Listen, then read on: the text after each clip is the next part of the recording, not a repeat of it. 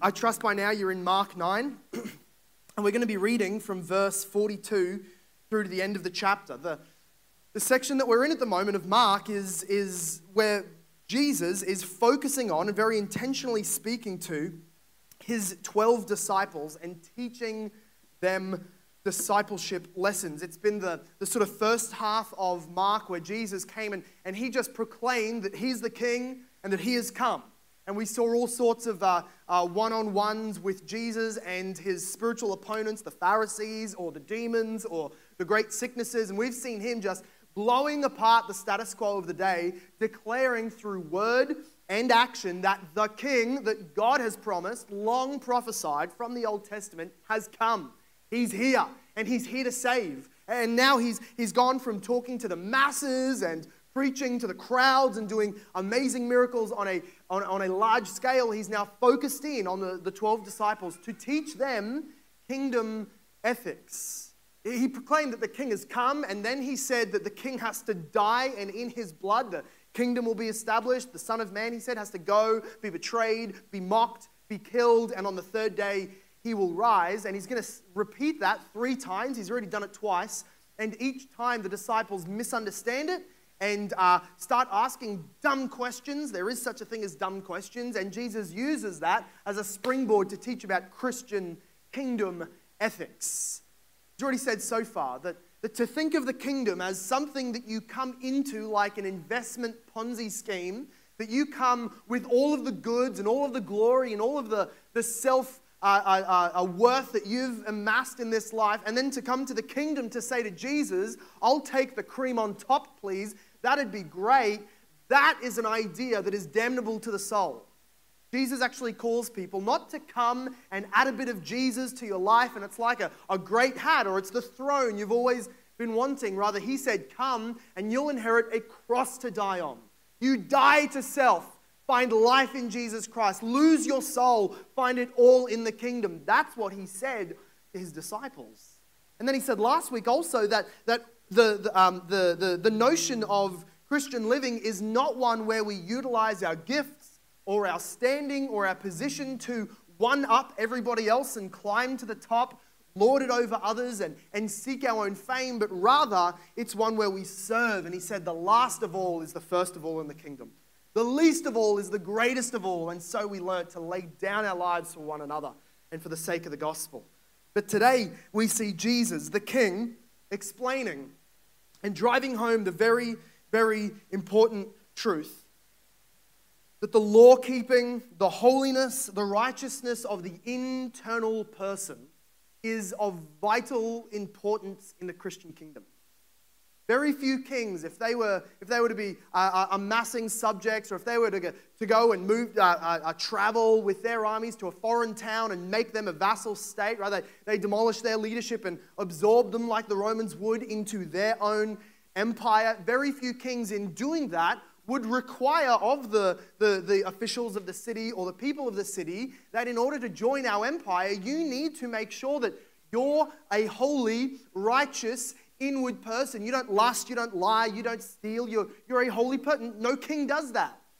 No general, when he's training or putting young men through the loops to try and get them ready for warfare, they will train their bodies hard, they will shape their mental capacity, absolutely, but no one will make sure that those young men have a rein on their lust. None of them will care how angry internally they get or how quick-tempered they are. No one cares about that, but this King Jesus is establishing a kingdom in and through his blood, and it advances as much as the people in the kingdom are conformed to his image. And therefore it's of vital importance that this King teaches on the necessity of the importance of the vitality that each member of the kingdom be active and vigilant in killing internal sin in our hearts. Let's read from verse 42 through to 50. It reads like this: whoever causes one of these little ones who believe in me to sin, it would be better for him if a great millstone were hung around his neck and he were thrown into the sea. And if your hand causes you to sin, cut it off. It's better for you to enter life crippled than with 2 hands to go to hell, to the unquenchable fire. And if your foot causes you to sin, cut it off. It's better for you to enter life lame than with 2 feet be thrown into hell. And if your eye causes you to sin, pluck it out, tear it out, carve it out. The words might be translated. It is better for you to enter the kingdom of God with 1 eye than with 2 eyes to be thrown into hell, where the worm does not die and the fire is not quenched. For everyone will be salted with fire. Salt is good, but if the salt has lost its saltiness, how will you make it salty again? Have salt in yourselves and be at peace with one another. May God bless to us the reading and exposition of his own precious, inerrant, authoritative word. Amen. Jesus starts out explaining the importance, in fact, the horrible nature and the horrible effects and results of those who would cause, with their own sin, with their own lifestyle, with their own words or example, those who would cause other Christians to walk in a pattern of sin and temptation.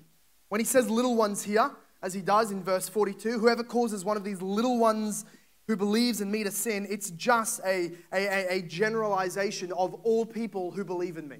I don't believe that he's talking just about children or that he's necessarily talking about people who are less mature in the faith than you. He's simply calling, using again the imagery that he used when he had a little child on his lap, and he said, all of you have to become like him, like a child, in order to enter the kingdom, that is, have childlike faith. All of you need to seek to serve the least of you, even those who might be as insignificant as children were in their culture. Jesus is just using children as a picture that we are all children of God. It puts a level of ownership on this. It's not so much that he doesn't say anyone who causes one of your brothers to sin. Of course, it's true that we're all brothers and sisters, but he makes it even more personal. He says these little children, because we are not one another's children. We are ultimately, in the truest sense, God's children. And therefore, it is his defensiveness that rises up in anger when somebody starts leading into temptation or assaulting or lying or deceiving his children. If you're a parent in the room, I just don't need to explain to you what that feels like when you see maybe a stranger chatting to your child in the park, or you see somebody, a teenager, start mistreating your younger child, and you start weighing up the cost, like how much innocence could I claim? Will they find the body? They are a minor. Is it technically murder? If it's in passion, you start riling all those up in your head because you love and you protect your children. Just me? All right, just me then. That's fine. I'm okay with that. Jesus is using this example. He's showing that one who would mislead a child is like one who would lead other Christians into sin. This is the example. The kind of person who would be doing this in Christ's church is like a boyfriend filled with lust, convincing his girlfriend to sin with him, excusing it because they're in love and in God's eyes they're married, or whatever garbage they come up with. It's the father who leads a double life and leads his children away from the faith because of his horrible example. It's a husband normalizing sin and impurity in the marriage covenant through pornography or adultery or something like that. It's a mother whose rampant sin, emotional manipulation, stirs up division in a church and in the family. It's the irresponsible, faithless pastor whose carelessness and hypocrisy comforts sinning Christians in their sin and then labels anybody who would be serious about striving after holiness as a Pharisee, as self-righteous, as legalistic. That irresponsible pastor. It would be like a member of a cult, a fringe cult, who deceives and lies and damages the stability of a true Christian. It would be the liberal seminary professor who uses his learning to cast doubts over the Bible for all of the students who listen to him. All of these are professing Christians, and it's to professing Christians, those who are following Jesus at least in name, at least externally, that Jesus is talking to. He's saying, take careful note of the life that you live and how you lead others. If you've been found that by a pattern of your life or as a cause of your sin, you are carelessly leading others into what God would call sin, the very lifestyle that Jesus redeemed those people from, if you do that, for you, Jesus outlines the cost. It would be better to have a large millstone tied around your neck and thrown into the sea. Jesus emphasizes the cost, the horrible picture of what he says. He emphasizes it that way to show to us how depraved, how horrible the sin is that he is talking about. People are purchased by his blood, and the one good shepherd defends his flock, and he uses these great threats as a means to do that. The shepherd would carry a stick, he'd carry a crook, he'd use the crook to bring his sheep back. He would hook it around their neck as they're in danger, pull them out of the cave, pull them away from the cliff, pull them back from the ravenous wolves. But he had a rod as well, which was good for hitting. And Calvin used to say that every good shepherd and pastor needs two voices, one for the sheep and one for the goats and the wolves. He takes it, of course, from the imagery of Jesus, who as a good shepherd does let us lie down in green pasture and drink from a still brook and feeds our souls. But while we're enjoying peace, he is at war with a voice of threat to those goats and wolves among the congregation and to those from without. He threatens his own protection, and this is one of those examples. A truly horrible picture, the millstone. This is not a necklace with a couple of heavy-ish marble gems around it or something like that. A millstone was a large, often about 1.5 ton stone that was sort of in the shape of a disc, and it would have some kind of hole born through it so that a stick or a rope could be attached to it, and it would be set on top of a large stone bowl type thing, and they would throw all of their grain that they've harvested. They would take it off of the sticks, they would throw it in there, and the beasts of burden, sometimes large cattle, sometimes donkeys, or if you were unlucky enough, Samson was made to do this in Judges. You remember that story? They would need an enormous beast to be able to drag and turn this stone around so that it would crush to a fine powder all of the grain. And Jesus says that millstone, with a rope around it attached to a beast, take it off the beast, wrap it around your neck, and be cast, thrown, tossed into the ocean, never to rise, to be dragged down with the light disappearing before you as all becomes darkness, your lungs fill with salt water. That is a better outcome. That kind of thing is a dreamy daisy day compared to what happens to those who inject sin and immorality and deception and lies into the body of Christ. It's a horrible picture. It's a terrible threat, and it does not come empty.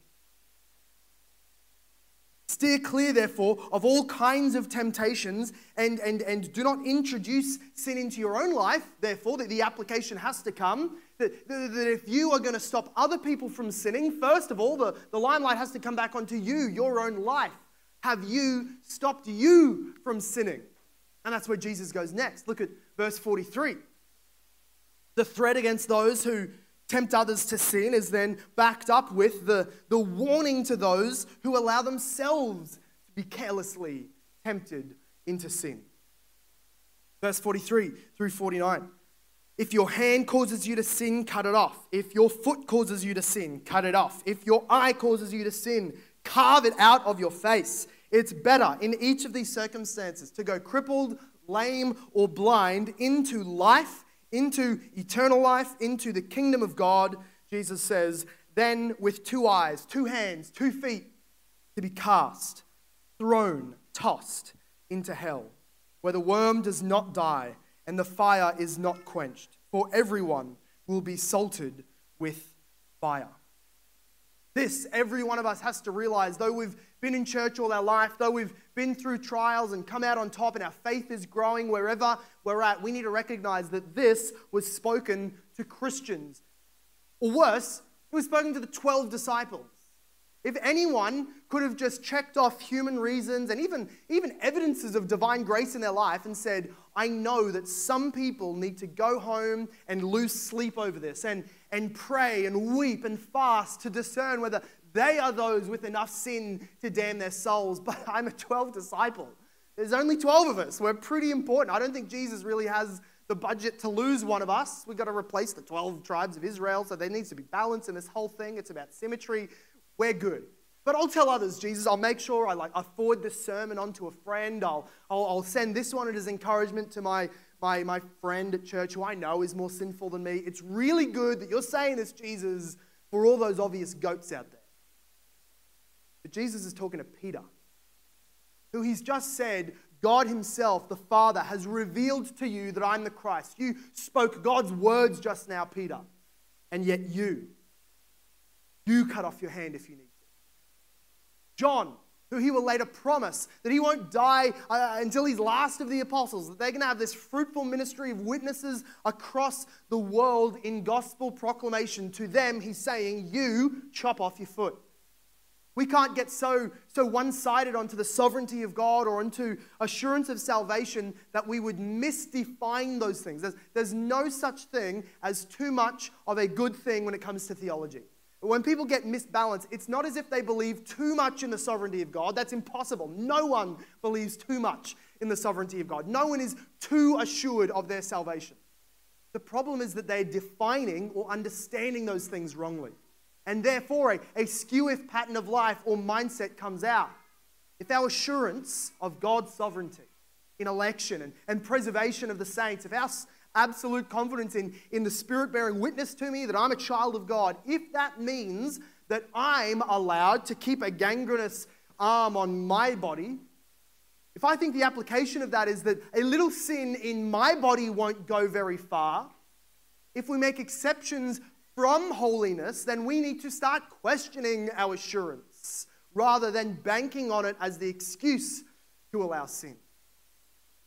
Jesus is talking to professed, professional, high-level, mature Christians. And he says to cut off the hand, the foot, the eye. He uses this analogy not because it is even something that will be helpful. I know that the first thing any pastor wants to do when they come to text like this is say, it's not literal. Jesus isn't really saying chop off your hand and your foot and your eye, as if that takes off any of the serrated edge off of Jesus. Like, I don't like listening to sermons to try and learn, and it seems like 90% of the time people are just making sure you don't think Jesus is nasty or strong or mean or divine or wrathful or angry. None of that. He is the lowly little pettable Jesus that you learned about in Sunday school. And the apostles don't mean what they mean when they say blah, blah, blah. Friends, Jesus means what he says, but he doesn't mean that your hand is any source of sin. He is using an analogy. Because the reality is, maybe your hand has been causing you to sin. Maybe your eye has been lusting and coveting and desiring. Maybe your foot is taking you places that you ought not go. Were you to lose all of them, both eyes out, both hands off, both legs off, and you're nothing but a talking torso? No, tongue's gone too, because that led you into sin. Your ears are letting you eavesdrop. You slice them off, plug them with wax. You know what you are? You're a sinning, totally depraved vegetable. The problem that Jesus already spoke on back in the earlier chapters of Mark is that there's nothing on the outside, even your body parts, that make you sinful. It's not ceremonial uncleanliness. It's not eating the wrong thing, going the wrong places, meeting with the wrong people. Your sin is deeper than that. It's a cancer of the bones. It's getting pumped out of your heart inside of you. So really, the only thing you can do if you want to cut off and cut out all the things that are causing you to sin, you, friend, need to die. And then in the power of the gospel, you need to be raised again, born again in the blood of Jesus Christ. That's the only literal application of that. If you are going to remove what is dead, then you need to have faith in Jesus Christ, where Paul says, when I believed, I died to the law, I died to sin, I died to the world, I died to the devil, and I was raised so that Jesus is now alive in me. However, his application from then on, as if to say, if you were to die to self, your body of sin is brought to nothing so that your mortal body might now be filled with the Spirit and live a new life of righteousness. If that's you, then you need to take seriously the cutting out of valuable things in your life. So Jesus uses the body parts because they are something that is so highly invaluable. I mean, I don't know how much you could offer to somebody in a day before 3D printing and awesome technological mechanical arms. I would prefer one of those cool things. I can morph into lasers and whatever else. That's cool. But in a day before, our day, when the hand is much more valuable to you than 100 horses, you can't look after horses with one hand. You might be given a whole bunch of opportunity in life, maybe property back in the ancient world, or castles, or whatever else. None of those things matter much if you're blind, you can't look after them, you're one-handed, no-legged in the ancient world. To lose the practical fitness and wellness of your body is to lose income, to lose the ability to defend yourself, lose the ability to communicate well. All of these things would make life near impossible. The reason he says this is to drive home the fact that what I'm going to ask you to remove are things of practical, real importance to you. Jesus is not going to start asking us to be putting things out of our life that we didn't care about anyway. Like when you're doing the spring clean and you feel really good about yourself because you threw out all the garbage you hadn't touched in 10 years, but all the stuff you hadn't touched in 1 year is still safely packed into the garage. He's not asking you to make sacrifices you won't care about, as if the slicing off of the hand just wouldn't hurt. He's saying, what I'm going to ask you to do is going to have to apply to some of those pet behaviors, those very personalized actions and ways of thinking, the tasks, the relationships, the jobs, the conversations, the apps, the movies, the hobbies. It's going to be something you enjoy, you've invested time in, and you can really measure up the effects this is going to have on your life. It's those things that you desire, you want, you genuinely will bleed to lose. Those things are the things that Jesus is going to ask to be sacrificed. How little it really sounds. If I was to say you need to cut certain TV shows, unrestricted internet access, maybe time of self-care, or just sleep. Jesus is asking us to make sacrifices of those things for holiness, and we say that doesn't sound all that extreme. Prove it.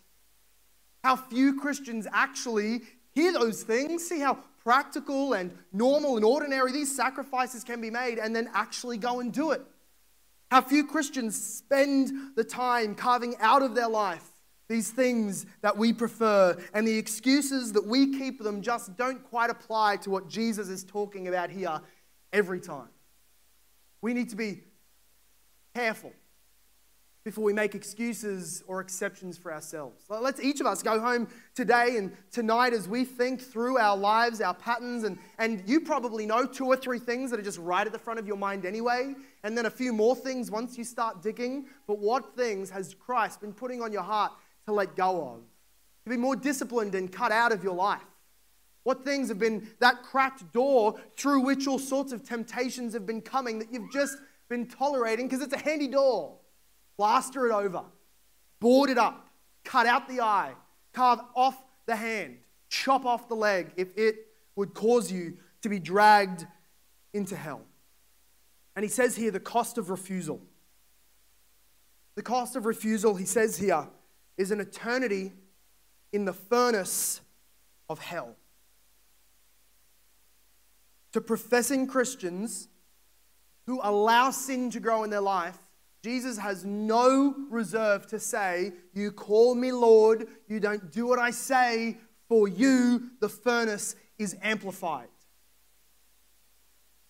The true sheep, the true sons of God, those who have really been born again, have actually had faith in the gospel, will hear and heed his warning.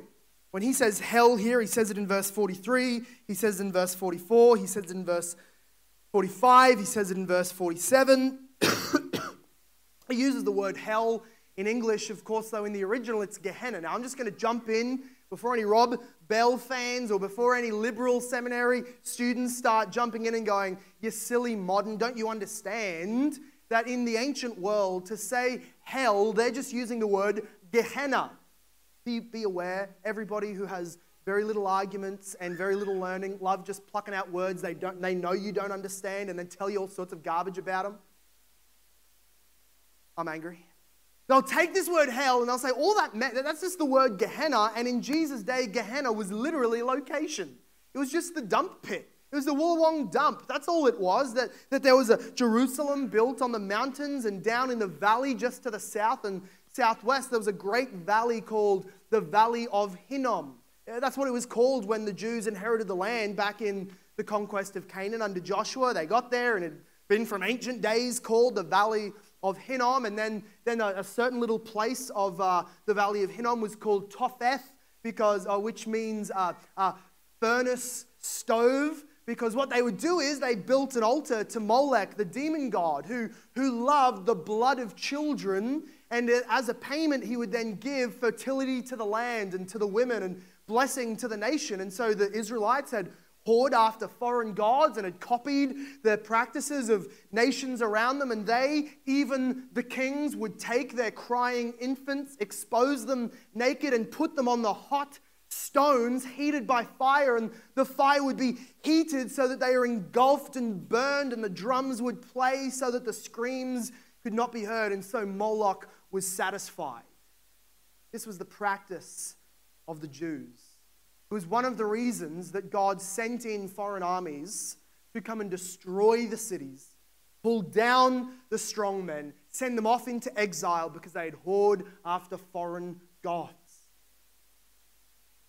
After the exile, when the Jews came back, they had thoroughly learned their lesson. In fact, after the exile, while there's other sins and all sorts of religious errors that come up with the Jews, and we see that in Jesus' day, one that they had learned, one lesson they had learned and were not going to go back on was do not worship foreign gods. And so the Romans could not even under the threat of death tempt the Jews to bow down and worship Rome.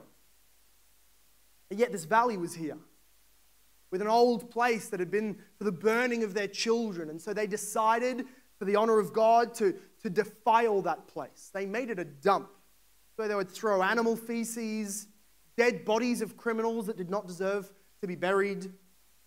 They would put all of their rubbish down there, and they lit it as a perpetual fire, so that in the Greek, by the time they came back and were speaking Greek by that time, it was called Gehenna, meaning Valley of Hinnom. And in Jesus' day, it was referred to as, in the English, hell. Jesus does not just mean it's going to be terrible for you if you don't get holy because you'll get thrown into some fiery dump on the west side of Jerusalem. What he's doing again is pulling an analogy out of the reality and showing to us the spiritual truth that is beyond our understanding. I often hear people ask, I remember Sproul writing on this in one of his commentaries for this, and he said, people always ask, do you think there's literal hell, literal fire in hell? He says, I'm not sure. That's my answer. I don't know. I'm not sure. Do you think that it's literally a lake of burning, tumultuous sulfur? I don't think so. Do you think that there's going to be literally a pit of burning bodies in huge, hellish, black, smoking flames? And my answer is, I'm not sure. I don't think so. To which some people then breathe a sigh of relief and go, whoo! Because hell sounded terrible. And I'm so glad it won't have those things, and we need to stop. I'm not saying it won't be that bad. I'm not saying it's going to be better than that. I'm saying when human language and imagination stops, God gives to us the most fearful, terrible, horrible explanation and imagery that we can see and actually understand. And our assumption has to be, when the immortal God, infinite in power, decides to pour out his punishment on sinners who have despised his glory, it's going to be a lot worse than tripping into a furnace. It's going to be unending, starving, hungry, always trying to satisfy itself on the flesh of those put there by God. And so Jesus uses the phrase, he says, the worm will not die, and the fire will never be quenched. He's just quoting from the very last phrase of the book of Isaiah. where God in that great book will show the glory of his covenants being fulfilled and the blessings that are coming, and of course judgment against everybody who breaks God's covenant. That's the pattern through all of the Old Testament prophets. Judgment and salvation. Covenant blessings, covenant cursings. And he says, well, there will be glory for those who love the glory of God. Those who have despised the glory of God will be thrown into the valley, where the fire does not go out, where the worm does not die, and where all men despise their flesh. It is as if Isaiah is saying to look at it is to gag. When he says worm, there's so much theology has tried to be packed into these two pictures of fire not going out and worm not dying. What does it mean? And the reality simply is that they're both just getting at everlastingness. I don't think we can read too much into what the worm represents in Scripture and this verse and that poetic verse out of the prophets. What we need to see is that in a corpse, the worm, hungry, goes on until there's no more flesh to eat. But those in hell will have bodies that do not burn away. They are able to experience, in a sense that we can only imagine now, every ounce of pain that God wants them to experience, but they don't die. You think of the burning bush in the Old Testament. It was burning, but it wasn't withering, it wasn't consumed, it wasn't burning to ash, it was sustained by God's power. So those in hell will experience the sustenance in their body to never pass away. The worm will never stop eating. There will always be flesh there to burn, and it will burn, for the fire will never be quenched. The justice of God that demands an infinite payment from finite souls requires that the person goes to hell to pay for an infinite time. And repentance, faith, regeneration, all of the graces that are held out in Jesus and the gospel are lost at the point of death. They utterly escape those who have gone there.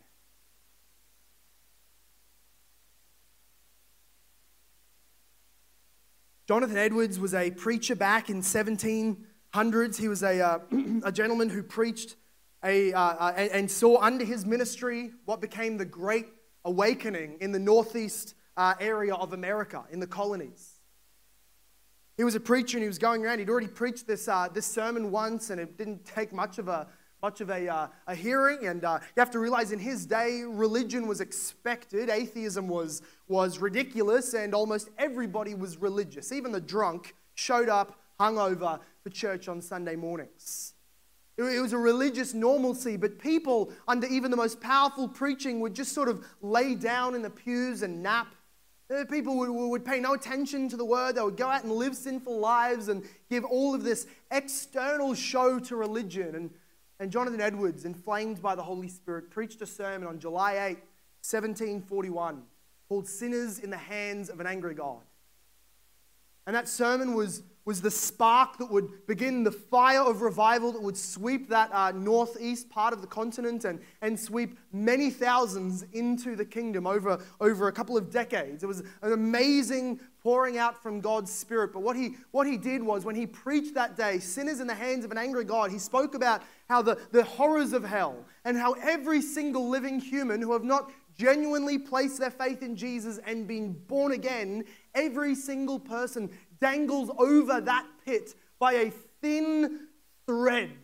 And though we pretend that we're held in our life by our health and our wisdom and our retirement funds and our life insurance and our medical system, all of these things we pretend keeps us alive. And he says the one thread that hangs your body over that pit of hell is the grace of God alone. The second that he wants you gone, you will plummet under your own weight in weightlessness down into that hungry furnace. And he would use this very graphic imagery. And he was accused, of course, by people who said, you're frightening people out of their mind and thinking that as they get all emotional, they'll jump into the kingdom. But time will tell. They'll all get unconverted. And Jonathan Edwards says, the folly is in your own accusation. I'm not scaring people out of their minds. I'm scaring people into their minds. I'm not making up some ridiculous fable and story to try and make them afraid and jump in the kingdom. I'm telling them nothing but unmitigated, bare truth. They hang and dangle over hell. As he would preach, there's stories of that day, people literally shrieking at the back of the church. It wasn't a kid, wasn't some unruly infant. It was adults fearing for their life. They clung even to the pillars of the church, afraid in this spiritual throes of agony, as if they were about to be cast into hell themselves. And what I want to drive home is what Jonathan said in that sermon when he said, every single soul in hell, okay, every single soul in hell entertained itself with the idea that they would not go there because they would make the necessary changes just in time. You are not told the date of your death. You are not told when you will depart and go to your punishment. You are promised from Jesus Christ, God incarnate himself, that unless you repent, unless you cut sin out of your life, believe in Jesus, unless you come to the King through the gospel, you will, without exception, be thrown into hell. And it could happen in moments from now, on your way home, or in years to come. But it won't make a difference for you. Every second along the way, you'll tell yourself, I'm sure I won't go there. And I'm sure I'll be smart enough to make the necessary changes in time. But you're not promised those times. I'm not preaching to you in the future. I'm talking to you now in this moment. Right now is the only moment I can promise you that is available to believe. Right now you have to cast your faith on Jesus Christ. Right now you have to lean on him and rest on him and bring nothing of your own good deeds, bring nothing of your own righteousness or religious goodness or washed up life. Bring nothing. Just come with your filthy soul. Jesus will receive and cleanse and seal and save you from an eternal hell. Eternity with Christ and his Father in heaven. Hell burns hot and hungry for unrepentant souls. And Jesus loves you enough to warn that this need must find manifestation through repentance in your life today. For Christians, if you name the name of Christ, know that you name the name of the Holy One who died to make holy people for his holy Father, for an eternal abode in heaven. You took on the covenant of grace in Christ. And in that covenant, he makes obligations on you to repent. Verse 49 here, he says, everyone will be salted with fire. That word salt there, in the ancient words, salt was used rather than fridges, and instead of cling-wrapped dry age, they would use salt as a way to preserve things. You're going on a long travel through the Middle East, you pour salt all over the meat and it'll last the hot journey. It's a way of purifying things. And Jesus was showing that every single person, whether Christian or non-Christian, wherever you end up spending your eternity, all of us need to be purified or salted through a process of fire. Now you get choice. Either Jesus Christ, who you've placed your faith in, will purify you through the fires of affliction in this life, but he will be with you as a good shepherd the whole way, training you, forging your character, bringing out holiness and purity in you in truth. When you go to heaven, you will say, I was salted with fire through my life. But for those who do not come to Christ, they too will make payment or an eternal process of preservation through fire. Jesus is saying, choose your fire. As an adopted child going through the training grounds of this life, will you become pure? Or will you reject Christ and see the fires that do not go out in hell? But for the non-Christian, the unbeliever, maybe you're just not a Christian yet. You have to hear and believe the fact that all of this terrible, bad, horrible news of hell and your state, your hopeless, helpless state. If you're left on your own, if you're the one going to save you, you're in a terrible, horrible position. Because you have a double problem. You have a problem of your nature. You are by nature a sinner and cannot make yourself righteous, cannot make yourself a Christian on the click of your fingers. You cannot decide in your own strength one day to become a non-sinner, perfectly obeying the law of God. You can't do that. You're bound in sin. That's your nature. But even if we could change your nature, then there's the problem of your guilt. All right, maybe we could use the example that in Australia somebody's an outlaw and they're a criminal and the government's coming for them and they have this great crime to pay for, but somebody comes along and gives to them fake IDs, a false passport, gets them over to Colombia or to Mexico or to America or to New Zealand, God forbid, something like that, right? They can change who you are, what you are, your job, everything. Now that's all right. That might save you. That might say that you've changed who I am and I'm a different person now, but the problem is that justice hasn't really been met. And lesser forms of religion can say that we'll put so much external pressure on you, we'll change who you are, we'll make you a new person through strenuous activity, but friends, the justice question still dangles unanswered. God alone is able to do both. God alone is able to come down and fix who you are. Through his omnipotent power, he makes you a new person, makes you alive in the gospel, spiritually able to walk in righteousness, a new person. It's being born again because there's nothing like it. But he also deals with the justice. Because even if you were born again, you would still have in your account before God a whole deal of sin to pay for. And that Jesus deals with also. He says in Revelations, I'm making all things new. And he does. He makes you new. But he did that at the price of his own blood. For every sinner who worries at the moment, if I became a Christian, I've got all this guilt. I'm so horrible. God deserves to punish me. What happens with that is that Jesus carried it, took it, and paid for it. That every sinner who comes to Jesus is made a new person in the power of Jesus. But you were forgiven also because Jesus took your punishment in your place for your sin, becoming imputed with your guilt to pay the debt before God the Father. Jesus is alone able to save. And while he threatens eternal hell, and while the bad news of what happens to those unrepentant is so clear, the good news of what happens to those who have faith in Jesus Christ is so loud in these verses. Jesus' body was brutalized. He suffered death and even went into the grave to resurrect 3 days later out of love for those who will believe in him.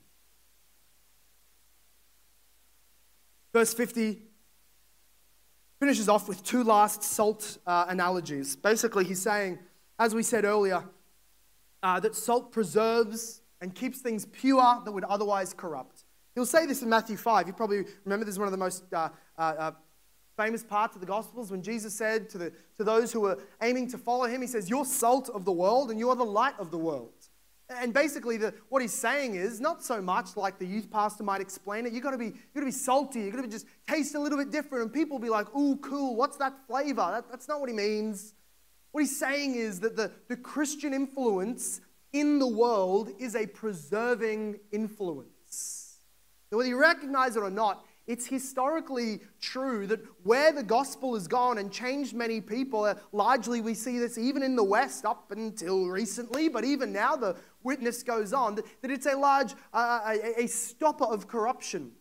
We don't have street-side child sacrifice anymore out in the open. I know we have secret medical paid-for abortions today, very much the same thing, but it's not an open display where we all chant and toss our youngest into the flames. There's been a sanctifying process on the globe because of Christianity. But Jesus is saying, whether it's your family, whether it's the community you're in, whether it's the whole nation, or the whole globe, if the church loses that about it, which is distinct from the world, then it loses its ability to preserve the world. How often, how many churches, how many ministries really see that one of their mission objectives is to be altogether the same as, no difference as the world? They'll call it cultural engagement.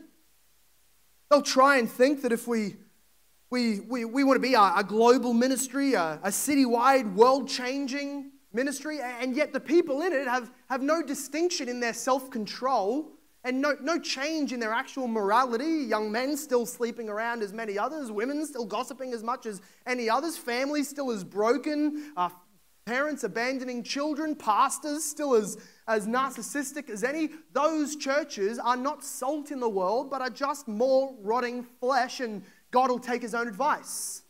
He'll slice that off lest it drag down the whole. Make no mistake. The church as a whole must be a holy, distinct, a contrasted community in the midst of the community and the world that we live. Christianity is first an internal religion. It is an internal religion first. It is an evangelizing religion. It is an international, global religion. It is a dominating, advancing religion. It is a communal and social and family-based religion. It is culture-changing and transforming. But none of that is ever done without the first thing being first, which is the internal manifestations of the gospel in our lives. Holiness is the saltiness without which the church is powerless to protect from corruption. Salt, to have its effect, must remain salty. And I love now where Jesus goes in the very last of the three salt imageries that he uses. He says in the end of verse 50, "Have salt in yourselves and be at peace with one another." I think he's going full circle.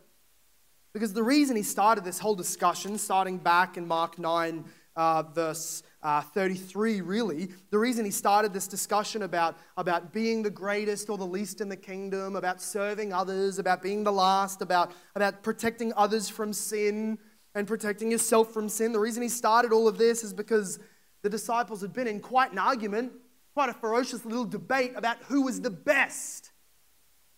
Jesus applies it back to them. Says, if you had this salt I'm talking about in yourselves, do you know one of the first things that I would see? Because your internal lust, your internal hatred, your coveting, I don't see that so much. But if your internal lusts are not dealt with, the first way we start seeing it come out is that those around you, those other Christians, start being beat up against, start being cursed and cussed and gossiped about and treated meanly and competition starts coming among Christians. Jesus says, if you had salt within yourselves, you would be at peace with one another. Inward holiness, or let's say this, inward warfare against sin results in external peace with brothers and sisters. If we are able to keep watch on our own animals in the zoo inside of us, if we're able to keep those under training and keep them from running around bloodthirsty, then they won't break into everybody else's yard and cause wars and factions. James says the exact same thing. Maybe he was thinking back to this moment. Maybe he was there, maybe he wasn't. He wasn't at this time one of the disciples. That was a different James, but maybe he heard this lesson from one of the gospel writers, and he wrote in James chapter 4, "What causes quarrels and what causes fights among you? Is it not this, that your passions are at war within you?" Those internal sins that we are not on top of, bringing to the Lord in daily confession, praying about, reading the Word of God, seeing the law of God to see where we ought to rectify ourselves. If we don't do that, then it bubbles up. Whatever is in you comes out of you and causes factions, divisions, debates, anger in the body of God. And therefore we are full circle. Jesus might just start again and say, "And to anyone who so doing causes the little ones to sin, better for you that a millstone be thrown around your neck and into the ocean." Solution is clear.